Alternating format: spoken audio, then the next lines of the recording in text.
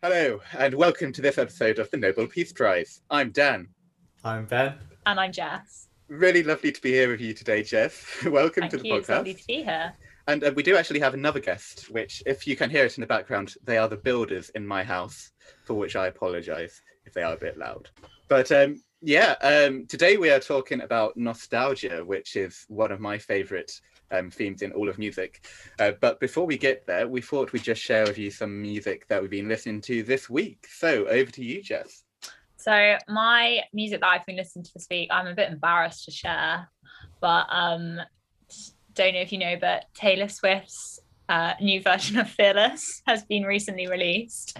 And me and my friend Alicia from uni have been listening to that absolutely non-stop ever since it came out. We went out for dinner the other day and we were driving back and I had my roof down and I work in a boarding school and we came back in and the roof was down and we were just like blasting out Taylor Swift. I hope all the staff enjoyed it. But yeah, literally non-stop. I've also listened Ben Howard's new album has come out recently. I mean, great surprise because he hasn't had any new music for so long. It's a bit different to his previous albums, I think, but it'd be a bit boring if it was all the same. So yeah. What a Day. It's probably my favorite track from that one. And then I've also, this is not really my personal pleasure, but I'm coaching chamber orchestra at school at the moment and they're doing Vivaldi's concerto in B minor for 4 violins. Oh, cool. So I've been listening to that a bit because got to know the piece to teach it, and yeah, it's a good piece. I think it's the third movement, incredibly fast and sounds really scary, but I think it's not actually that technically difficult to play. But yeah, that's cool. You played all 4 violin parts at once? Yeah, okay, all 4. Yeah, I just add on my 2 extra arms and then It's a concerto for 4 violinists, but only 1 violin. So they all have to play. That's another good idea, actually. These are all good ideas. We should keep getting them out. Very good idea. Well, do you want to play a bit of the Taylor Swift one or something? Of the Taylor Swift. You can share it. Go for it. Yeah. Okay. I'm gonna do Mr. Perfectly Fine because I've been listening to it so much.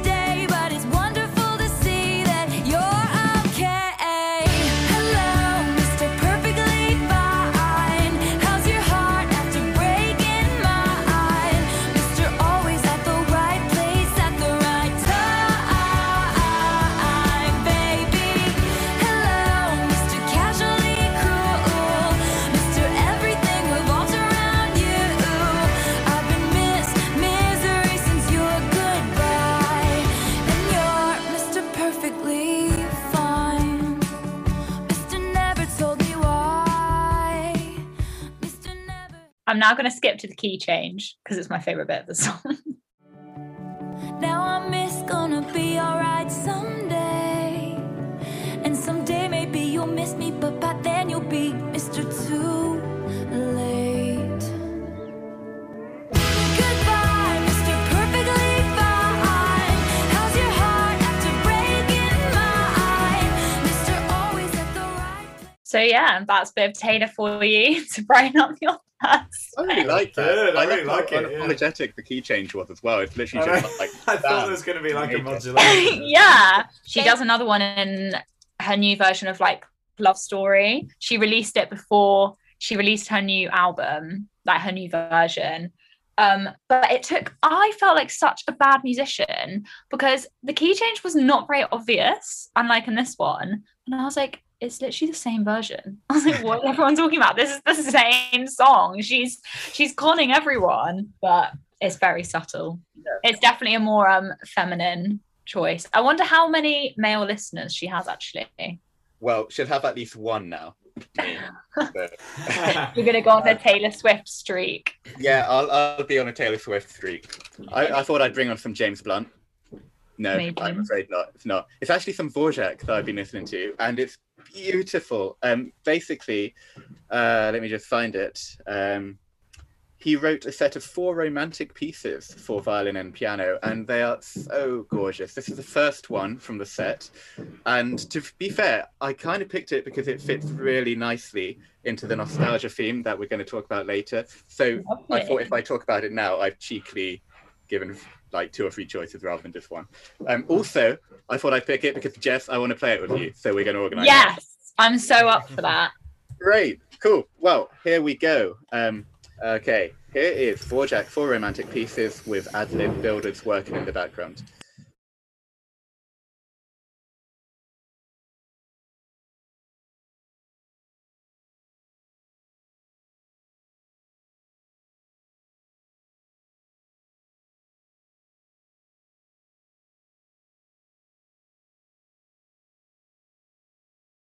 Okay.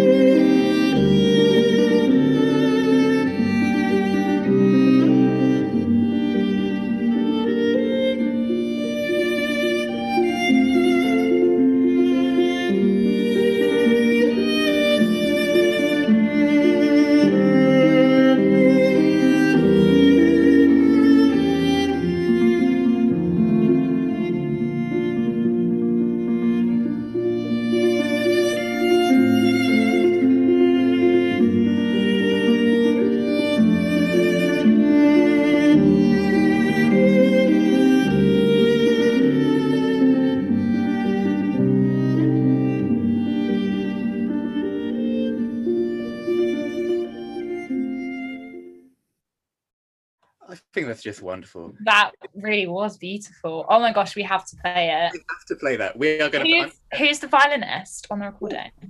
Okay, the violinist is Renaud Capuçon. Classic. What a guy. Great. Yeah, can't go wrong with him. He's got such a smooth, like, I feel like every piece he's played, he just plays it so smoothly. I'm like, how do you get there? It's almost like he's playing in honey or something. Oh, I love that expression, playing in honey. Okay, I'm going to steal that. I'm just going to play you. This guy is an Irish fiddle player called Fergal Scahill, and he's a YouTube channel. He's just kind of jams with like loads of different people that he meets and records different tunes all the time. So it's a great resource if you're looking for melodies. But in 2019, he did like a different tune every day of the year for the whole year.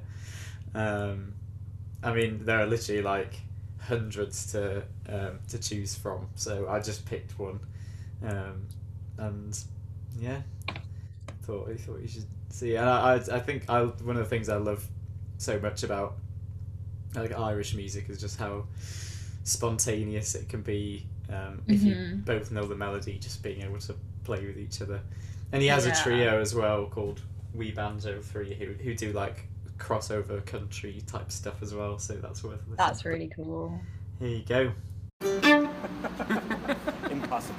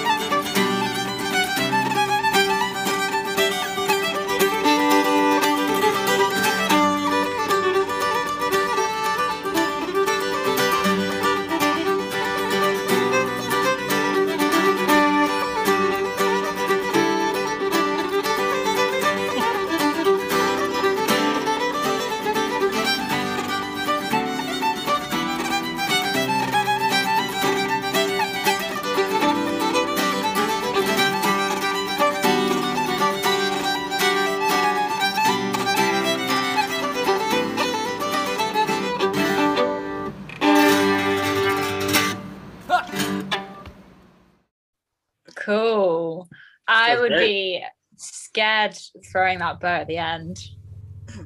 Yeah. But, It just has such a unique sound, doesn't it? yeah, definitely. Especially Yeah. with the guitar. Yeah, exactly. And like, well, it's just for the violin, like the bowing, the way that the amount of rhythm that there is in like the bowing Yeah. is really cool.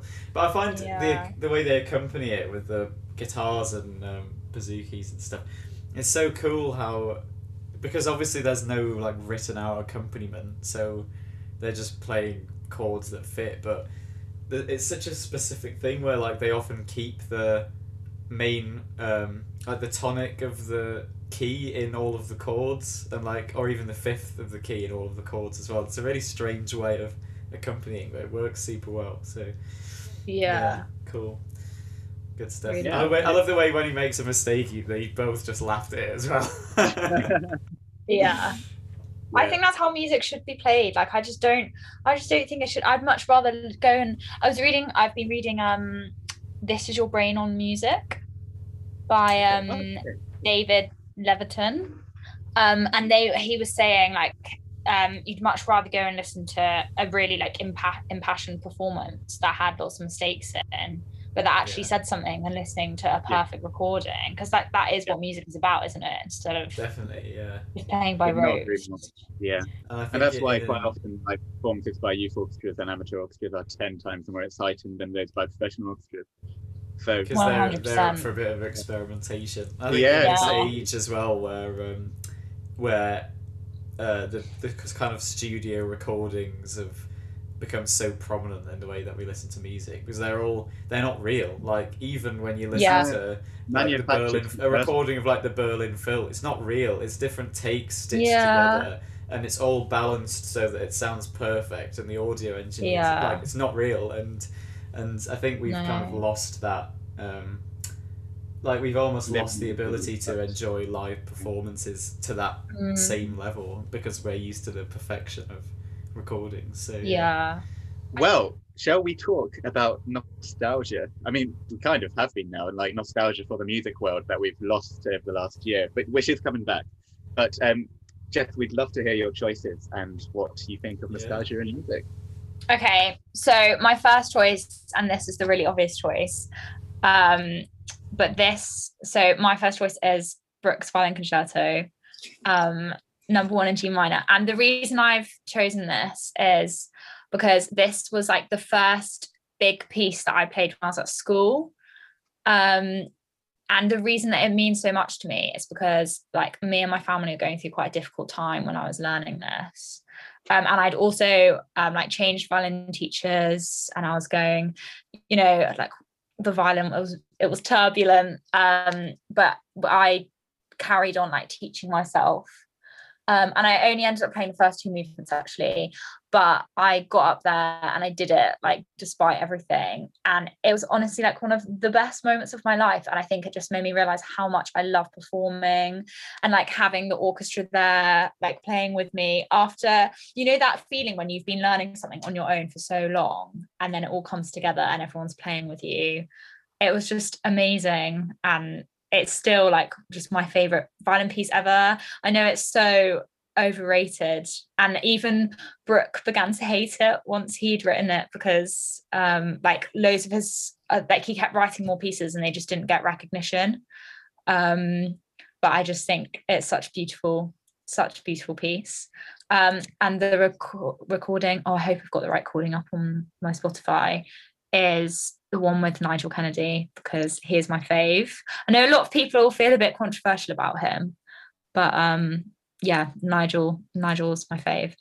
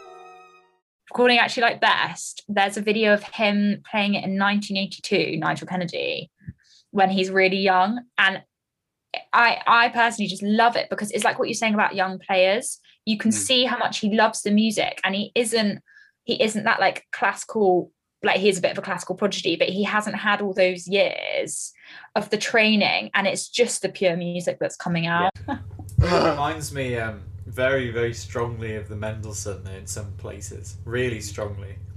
It's like it's just like a more romantic sort of Mendelssohn concerto, isn't it? Yeah, especially like the Mendelssohn second movement that has so many notes like leaning into each other that I think the Brook, there are so many notes like sustained across the bars, which really get that like legato. Yeah, I think that's how they do it. It's the sustained notes that just hold and then they fall. Yeah. That was sort of like his magnum opus, Brooke, wasn't it? Really, he didn't sort of write much else that became his. No, and I think he became really depressed afterwards. Oh. I guess, but I guess it was so climactic, and then his career just went. Yeah. Sort of went down. But he's written some lovely like Scottish fantasy, beautiful. I guess that's kind of quite popular. Colney Dre. His second violin concerto is still lovely. It's just not played as much. Yeah, I think he wrote 3 violin concertos in total, didn't he? And right. People just, I think there's only like one recording I could find on Spotify of the second and third, and you just think, come on, we want to hear that. Also, just going to do a tiny bit of plug-in, but Brooke also wrote a beautiful double concerto, which is either for clarinet and viola or violin and viola. And come and see the Watford Youth Symphonia do it on August the 21st this year. So my second choice is, I don't know if you've heard the song, is Riverman by Nick Drake. And I was introduced to this song when actually, Dan, you sort of know this connection.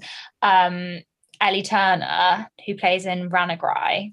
Yeah, amazing harpist, right? Like, incredible. Well. Yeah, and she's just an incredible person as well. Absolutely love her. But I look after her daughter loads, and we went to she had a band rehearsal, and I went with her to the band rehearsal, and I stayed over and met the band, and one of the band members, Joe, he just like, I think I've never met someone who's more passionate about music before, and it was just incredible. I was like, yes, like this is what I felt, so inspired. So this song reminds me of when we met them, and I then went on tour with them looking after Artemis later, and just had the best time. So this song just always reminds me of that. But it's the string part in Riverman, which I just think is incredible, just so beautiful, and it's so melancholy yet elusive, and I just love it. So Nigel Kennedy's actually done a version of it, but I'm playing the original take.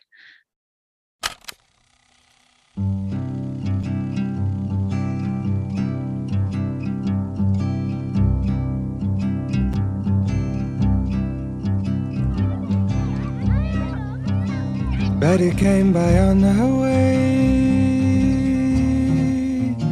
said she had a word to say about things today, and fallen leaves. Said she hadn't heard the news, hadn't had the time to choose way to lose, but she believes. Gonna see the Riverman, gonna tell him all I can about the plan for lilac time. If he tells me all he knows about the way his river flows, and all-night shows in summertime.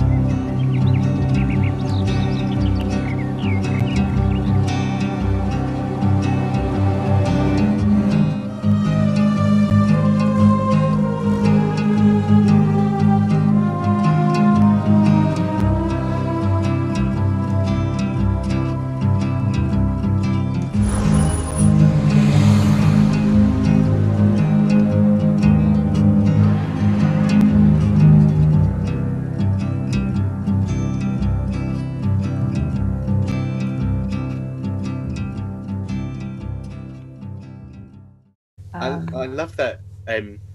It's like in the middle of that extract with the strings, kind of very minor then major, and it was lovely. Yeah, it's Yeah, like Yeah. the tertiary relationship. such a subtle like change, harmonic but it's so beautiful. Yeah.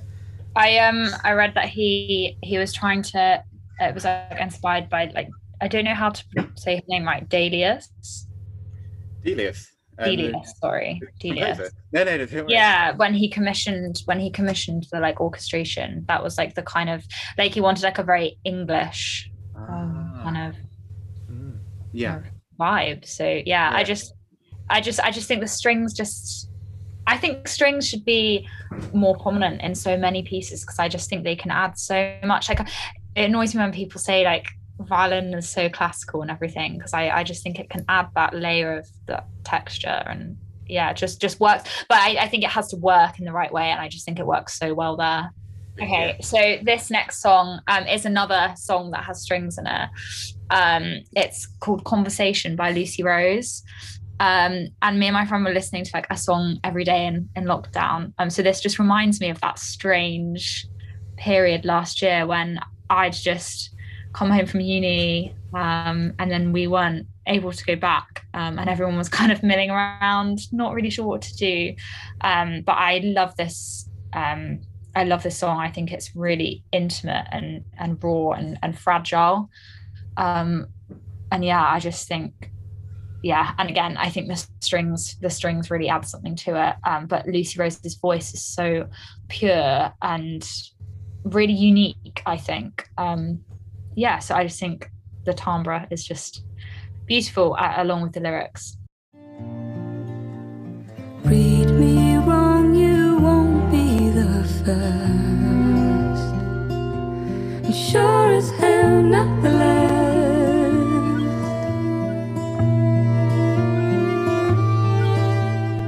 No one told us this was easy, but we felt like it should have been.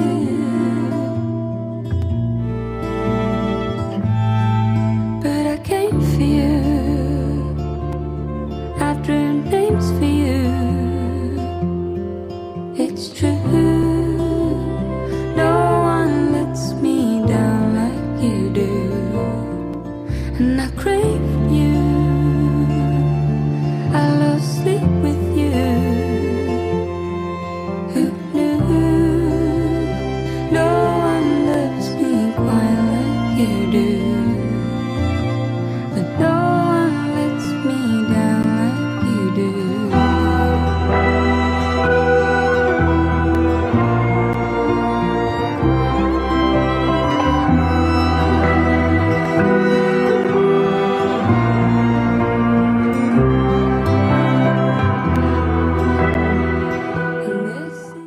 I just wanted to keep it playing to that bit because I really loved that bit where it Yeah, just. it's such a nice change. Yeah, that was a surprise.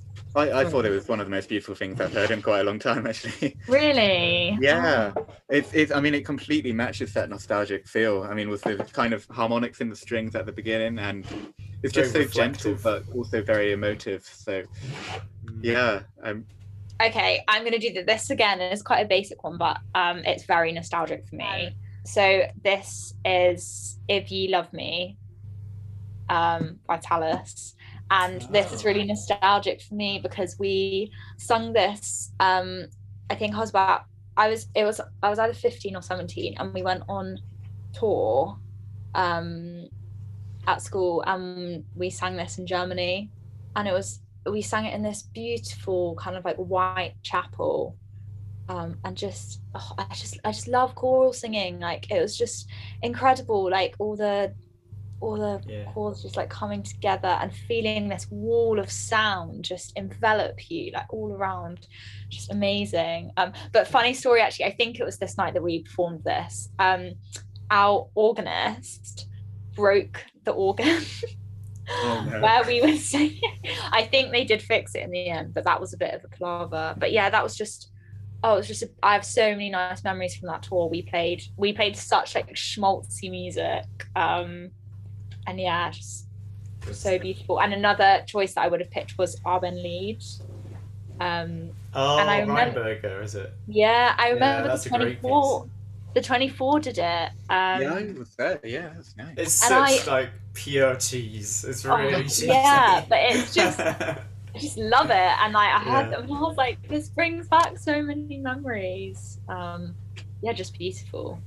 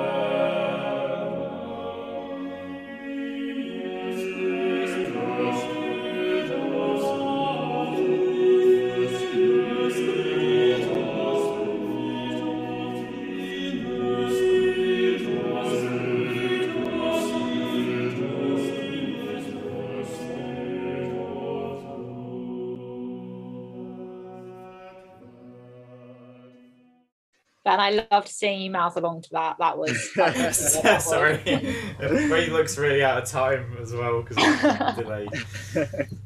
Very sweet, Ben. Yeah. Lovely. That's a lovely choice. Yeah. Mhm. Such a beautiful, warm sound. Yeah. Ooh, well, very good. Thank you so much for your choices, Jess. Thank you for letting me share them. I think Ben should go next. Go on then, Ben. Follow the chalice. And we'll save Dan's surprise for the end. Save the best for last. Well, cool. So, I mean, I think Dan's going to be better than mine for this topic because I struggle a lot with this because it's difficult to know what approach to take. Is it music about nostalgia? Is it music that we feel nostalgic about a certain time when we listen to it? Because obviously, like most of the stuff that I do, I can't really feel nostalgic about because it was so long ago that not even any of my recent ancestors remember listening to that kind of music. So it's a difficult thing. Or, you know, is it like music that we associate with a particular experience of nostalgia and all this thing? So it's difficult to know what angle to take on it. But the first thing I'm in a music and emotion lecture. Sorry. So deep, Ben. I'm just destined to be a lecturer, aren't I? It's depressing. The first thing I picked is some barbershop, actually, for you. Classic. Of course. Like, there's a lot of that early American music that sounds really nostalgic to me because it's so strongly has the sound of a specific era. I guess it's kind of like wartime music here, you know, the music of like the 1910s and 20s has such strong cultural associations for us. And obviously barbershop is a lot of that music. The older barbershop is a lot of that music, American songs that have been arranged and stuff. This particular one is a medley of old songs. It's called the Old Songs Medley. And it's Boston Common, who are kind of like the fine wines of barbershop music. They were big sort of back in the 1980s. So this is quite an old video. I apologise for this terrible sound quality, but this whole medley is just a bunch of old American songs that kind of make you feel nostalgic. But I'm going to play you particularly the tag at the end because I think it's quite nicely sums up the topic. You're the only girl for me. For me.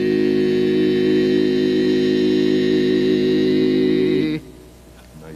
Yeah. So whatever happened to the good old songs they sang when Dad was young? It seems too bad as the years go by, you seldom hear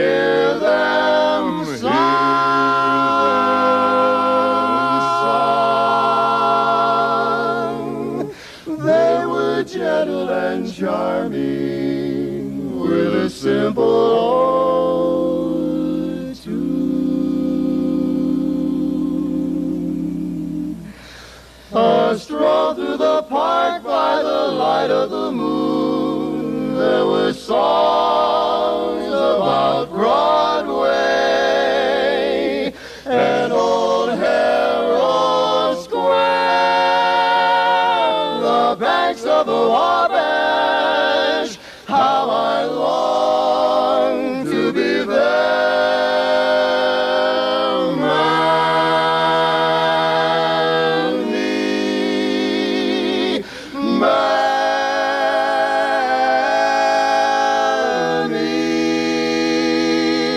I'd walk a million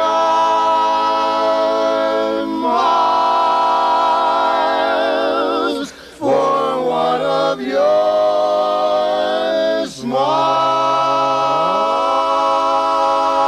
smiles, and those were the good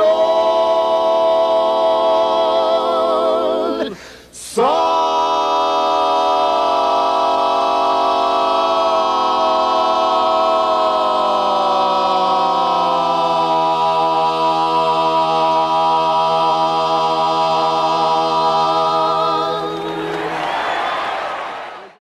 I was hoping it would end on that chord. I could almost hear it, and I was like, "Come on, go for it!" I know. It's one of the most Yeah, that was- satisfying resolutions in Yeah. the history of music. Oh, but yeah, I mean So that's a satisfying. legendary performance, and I just think it like sums up the topic of nostalgia.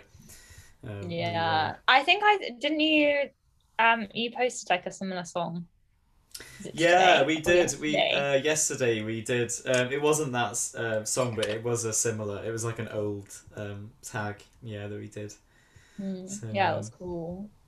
I liked I mean, obviously your singing was great then, but I liked the tenor line. Yeah, was Kieran. good. We've had him on the podcast actually. We haven't released his Oh, episode really? yet. We did this was again when I was at school. I feel like all my musical experiences when I was at school haven't lived since doing music at uni. But we did like When You Wish Upon a Star when we were at school. Oh. That just makes me laugh because obviously we did it as like a choral Yeah. arrangement. But yeah, that was very cheesy.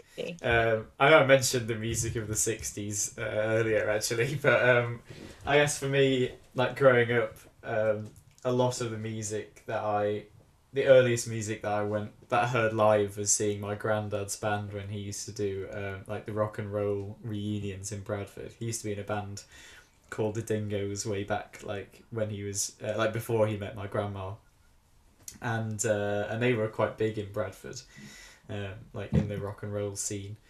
They actually once did a show where the Rolling Stones were the backup act to their band because they were actually more famous than the way. Rolling Stones were at that That's time. amazing. But What claim to fame? I know, it's not bad, is it? Yeah. And a lot. So, like, one of the big names of music in that era in England was Joe Brown, who is somebody that I went to watch with my grandma and granddad quite a lot of times when I was younger as well. And he's still, like, touring. I don't even know how old. He must be, like, he's 79, yeah, and he's still touring. Impressive. And yeah, I know.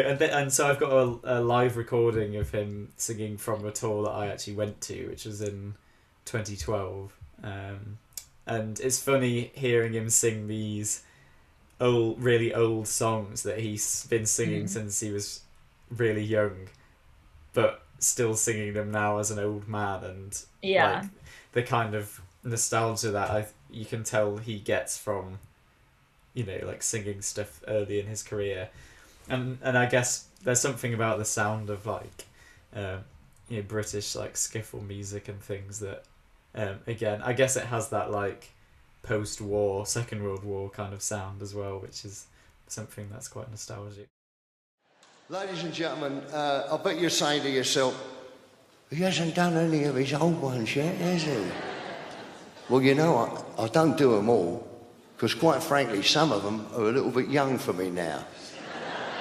Now, when I know, you've got to sing these songs with a certain amount of conviction, haven't you? Whatever you're singing. I mean, this song that I had a big hit with it, and we get a lot of requests for it. It's all about a bloke sitting up the back row of the pictures with his 18-year-old bird. I mean, how can I relate to that? Well, I haven't been up the back row of the pictures with an 18-year-old bird since I was what? 18. Wasn't you, was it, lady? Blimey, you put a bit of weight on, didn't you? Start that music. Okay. A 1, 2, a 1, 2, 3, 4.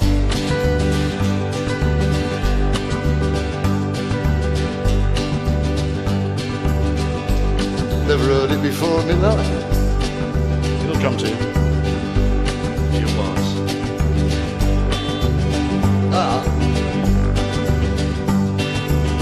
That yellow dress you wore when we went dancing Sunday nights.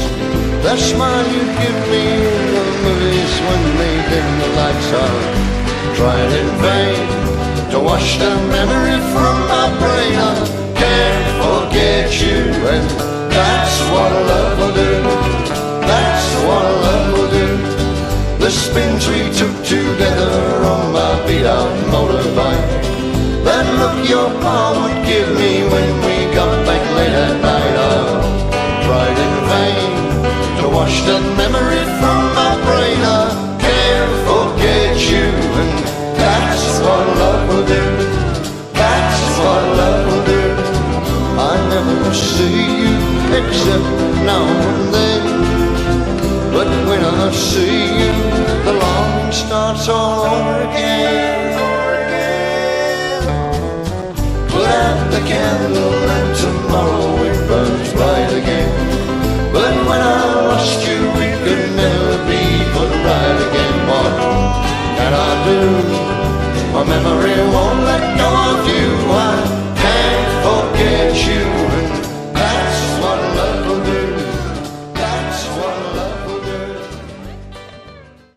Yeah, that definitely is a nostalgic song, isn't it? Yeah, Yeah, exactly. summery, I think. Yeah, very good. Yeah, but I think that sort of stuff just because I heard so much stuff like that when I was younger. It's like it influenced my interest in music a lot. So yeah. So, Getting serious. getting serious now. Yeah. Okay. I even have a post-it note with some stuff on it. Okay. So, I did a little bit of thinking / research as to what the word nostalgia actually comes from. So it originates from Greek words nostos, which means homecoming, and algos, which means pain or aching. So already there's this juxtaposition between the idea of a place so comforting that you long for it, and the aching of knowing that you're not there. So this leads well to the modern definition I think we all associate with nostalgia, which is the feeling of pleasure and also slight sadness when you think of things that happened in the past. And for me, this is the most beautiful, bittersweet emotion because it allows you to feel the emotional power of cherishing a beautiful memory from the past. And there's no better way than music to kind of document that memory for you to treasure forever. So I've picked two choices today. The first one is by Robert Schumann, and it is a beautiful song that he wrote called Mondnacht, which is basically midnight, moonlit night. And it's basically, it's a beautiful poem, which I'll just quickly read to you now. It was as though heaven had softly kissed the earth, so that she in a gleam of blossom had only to dream of him. The breeze passed through the fields, the corn swayed gently to and fro. The forests murmured softly, the night was so clear with stars. And my soul spread her wings out wide, flew across the silent land, and as though flying home. So at the very end, flying home, we've got that idea of homecoming. But for me, this poem kind of just encapsulates a cherished moment in the narrator's past that he wants to relive in euphoric yet nostalgic joy. I love that image of spreading your soul out wide. Oh, it's a beautiful image, isn't it? Yes, the kind of like otherworldly joy that you get from that moment, definitely. Yeah. But Schumann wrote the most beautiful song from this, but I'm actually not going to play you that. I'm going to play you an arrangement that Clara Schumann made just for piano. Yeah, just for piano. And it's beautiful to play, so I really recommend you go out there and get the music. But this is played by Isata Mason, who is an incredible pianist. And the most amazing thing I think about that entire family is that they're all really famous now, but they're all so humble and just such wonderful human beings. And like, I actually messaged Isata after I listened to this, and I was like, "Thank you so much for playing this so beautifully." And she sent me a reply, and she was like, "Oh, I'm so glad you liked it." And I just thought, what a wonderful person. Yeah, I mean, not many artists as famous as her would do that, but her recording of Three Romances is my favorite recording out of all of them, with Eleanor Uristi. I'm not quite sure how to pronounce her name, but yeah, she's just incredible. Yeah.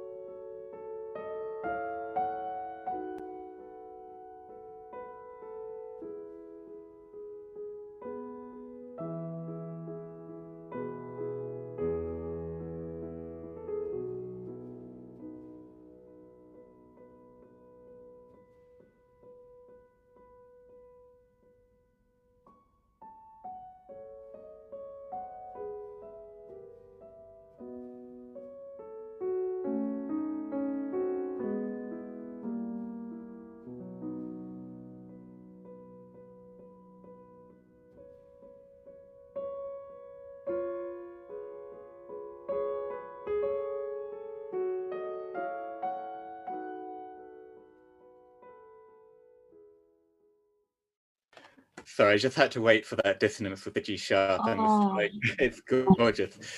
Don't say sorry. I could have listened all day. So beautiful. The control it must take for her to play those repeated notes. No, I completely agree. Like the control to play it so peacefully, so that nothing sticks out. But yeah, for me, that just represents pure memory and thinking of a beautiful moment in the past. And that's actually linking to what my next choice is. But this is not just a moment in the past, but perhaps a whole year in the past. Okay. Basically, I've mentioned this before, but Benny Andersson, who wrote all the ABBA songs, has done a beautiful solo disc. And with quite a few of the ABBA songs as covers, piano covers.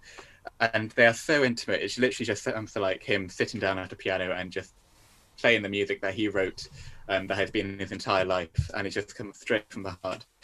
But one is called Happy New Year, which is, I think, such an underrated ABBA song. I think it's so gorgeous, but it's definitely that sense of nostalgia, because it's looking back on the year that you've had and kind of thinking of the highs and the lows and cherishing the highs, you know, feeling, I don't know, well, sad obviously about the lows, but looking ahead to the future and taking this year with you, building you as a person, etc.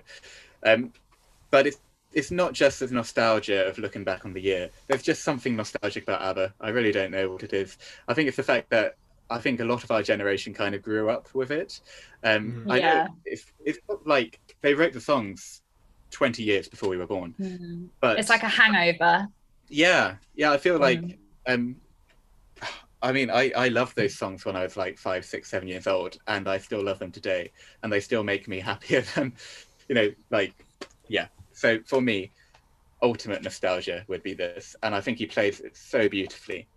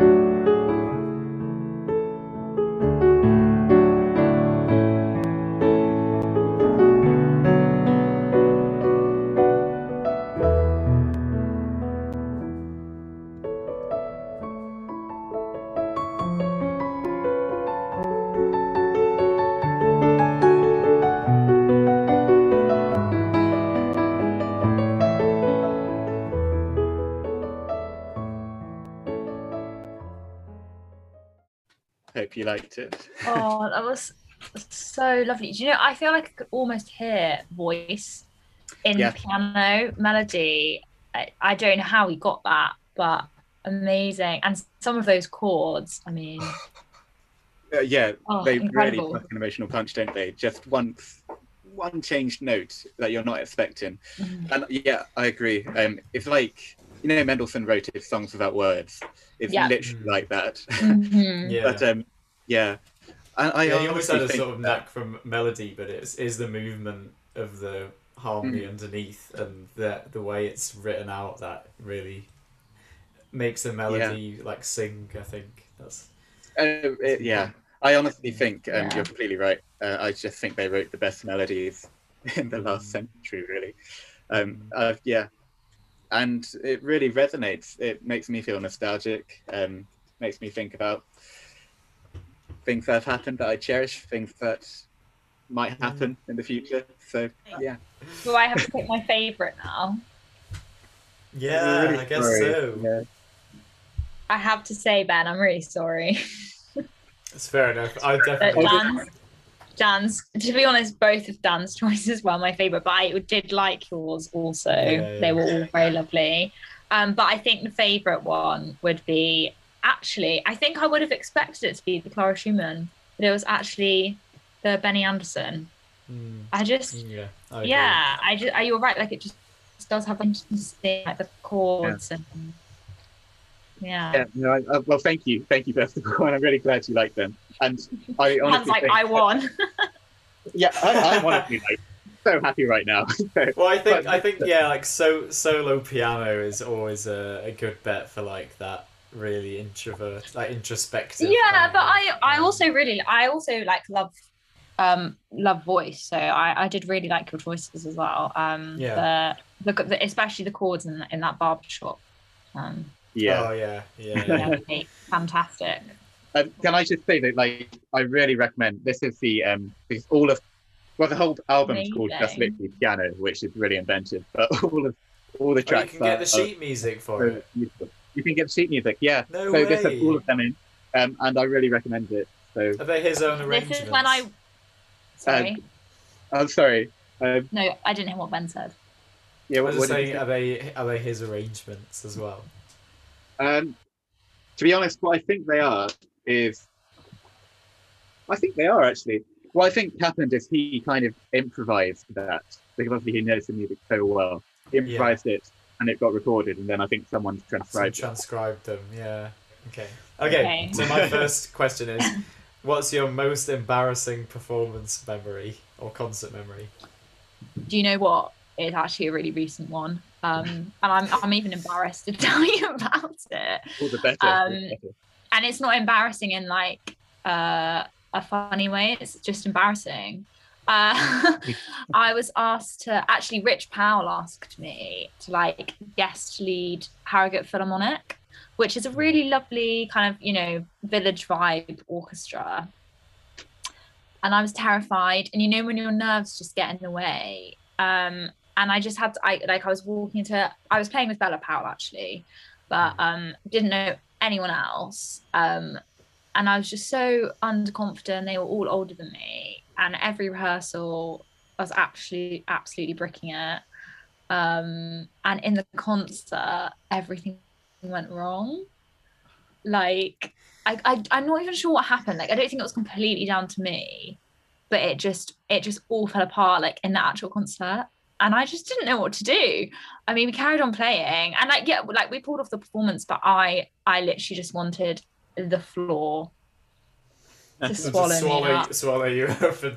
It was awful. And then I have another one actually, which was I was asked to play in this like little festival by this amazing violinist, and I really look up to her, and they were all like, I felt like I was definitely the worst player there. They were all really good. And all of them were like doing a solo apart from me. I'd been asked like kind of last minute. And it said on the like invite thing, it said, please wear colourful clothes. So I think I actually borrowed it from Ellie Turner actually.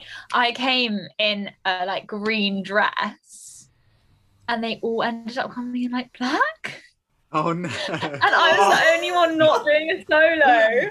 Oh, it was awful. That was another moment where I was like, I just want to leave. Like, please, let me just become invisible.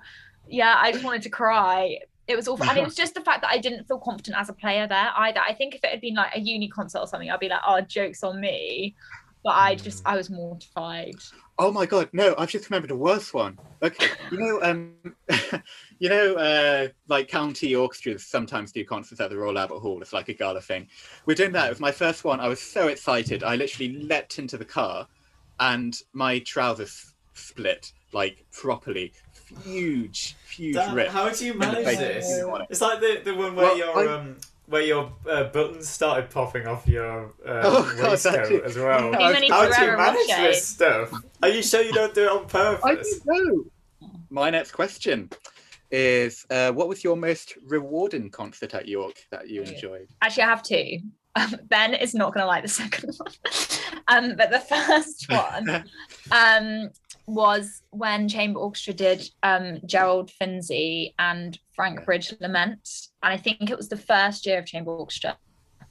And I was so excited to be invited to play. And I was on a desk with Cara and we just messed about like the whole time. But the actual concert was just, I just feel like John just chose such good pieces and it was just amazing. I just feel like everyone was becoming one. Like that sounds so cheesy, but I just felt so together with the whole, I know, but I just felt so together with everyone. And like, it was like for those, because you know how chamber orchestra works, you just rehearse intensely. And I just liked that we'd had that intense rehearsal experience and then we got to play. Cut that bit out about everyone becoming one. That's definitely going in. My second one is every Zamar concert, which I know you're a fan of, Ben. I used to be in Zamar. Oh, I thought you didn't like it. Maybe I got you mixed up with Brendan. Where did you get? I think you might be getting me mixed up. Brendan used to message me every Thursday, like, it's a must. It's a must. Oh no, but that does sound like Brendan. I used to be in Zamar, yeah. Oh yeah. Did you play piano? No, I used to sing in it in like my first year, I think. Oh, okay. I thought you hated it then. I apologise. No. But yeah, every Zamar concert. That does sound like Brendan. Absolute bangers every time. So my next question is: do you prefer playing first or second violin, like in quartet, or it was maybe in orchestra then in quartet? Okay, it depends what piece it is, I think. As a general that's rule. Really interesting. Yeah. Do you know, I think in orchestra, I prefer playing second, mainly because the first parts, especially for some of the stuff that John used to choose, are horrendous. They just go so high. And I'm like, I can't even read what notes those are. And also, I just feel like, I don't know, because actually I mainly did play first in orchestra. And I do really like all the firsts, but I just feel like it's more relaxed in seconds. Like Ibrahim went on a quartet course. It was so much fun. We thought it was going to be similar people to us, and it was just a load of older people. But it was really we had so much fun. But one of the cellists in the quartet that was coaching us actually said that the second violin should be leading, because the first violin has so many notes to worry about that they shouldn't have to worry about leading, which I thought was really insightful. But actually, no, I think I like both. If you were to get arrested for anything, what would it be? Okay, I definitely know what this is. It would be public indecency due to... Why? I don't know. I just had a feeling you were going to say that. It's because I think that's what Ella said, and I don't know. But this would be, I have a really weak bladder, so I kind of go to the toilet whenever I want. I literally had to go on the pavement on Tuesday. Honestly though, I am the same. I have like a really weak bladder as well, and sometimes you just don't have a choice. It's easier for guys, I mean, without being too crude. You kind of just Yeah, what is unzip. it, Jeff, that makes it easier for guys? Pardon? What is it that makes it easier for guys? I didn't quite catch that. You just whip your penis out. Whip my what out? Whereas the Dan females, often you have does to the like, tear in his trousers. yeah, you have to undress and like you've got your bum out and Yeah. like I was going for a walk with my friend the other day and I just decided to go to the toilet and he did not warn me that someone was coming. And yeah, just that. Yeah, there have been so many times where I could have been arrested for public indecency due to wing in public. Okay, so my next question is, what's one thing that really grinds your gears? Do you mean like in a good way or a bad way? No, like bad, that you find really irritating. Is this like a music thing? Anything. Anything, yeah. Ooh, It could be a really music thing. Really good question. Or I should we don't be know. should we be more specific? Yeah, be more specific. Should we say like something about classical music, maybe? Okay. Yeah. Or the music scene. Yeah. That's Okay. good, Yeah. Yeah. Yeah. Something That's about good. the industry. Do you know what? Actually, this doesn't grind me, but I think this is something that dissuades me from going into the music industry as like a professional musician. Is I hate how toxic and elitist it can be. Yeah. I just think music should be like, obviously there's, you know, it's nice to be improving in music and like recognizing good qualities and stuff and be around people that are constantly improving. But I just think that music should be played to be enjoyed, and anyone that is enjoying music should be celebrated, like no matter what. Yeah, there shouldn't be and so I much just pressure on people to like be Yeah. a certain way and stuff. Yeah, and I remember when I first switched over to music from English, and I felt really like I knew nothing about music because everyone was talking about harmony and like all these different pieces and obscure composers. I had no idea who they were, and it made me feel really stupid. And I just that's partly my problem, to be honest. I should have been like, no, I'm here because I love music, and that's fine. But yeah, I think that's something that I find frustrating about the music industry, because I think it can deter others like who aren't classical musicians as well from enjoying classical music, because it can seem so elitist. Right. Well, my last question and the conclusion of our wonderful podcast is one word to describe yourself, Jess. I was gonna but this literally it makes me feel sick. But I would say passionate. Lovely. That's nice. Yeah, I think I feel passionately about so much stuff, and I think also I love seeing other people being passionate about something, like even if it's something I'm not passionate about. I just think that's what life's about, really. Yeah, finding things that you love doing. Thank you so much. Yeah, thanks so much for coming on, Jess. Thank you. It's been really, really lovely. Thanks. Yes, this has been fun. Cool. Yeah. To be honest, I'm with Jess on this one. I'd be the same. There's something liberating about weeing in public. Yeah. And it's I more said it. hygienic. Don't put it in podcast, in but COVID. It's just nature, isn't it, really? Yeah. yeah, That's what the I'm glad- outdoors is for. I'm glad we're all united on the wild we're a weed front. united front on the Yeah. pissing in public. Yeah. Hello, and welcome to this episode of the Nobel Peace Prize. I'm Dan. I'm Ben. And I'm- today... I'm so sorry.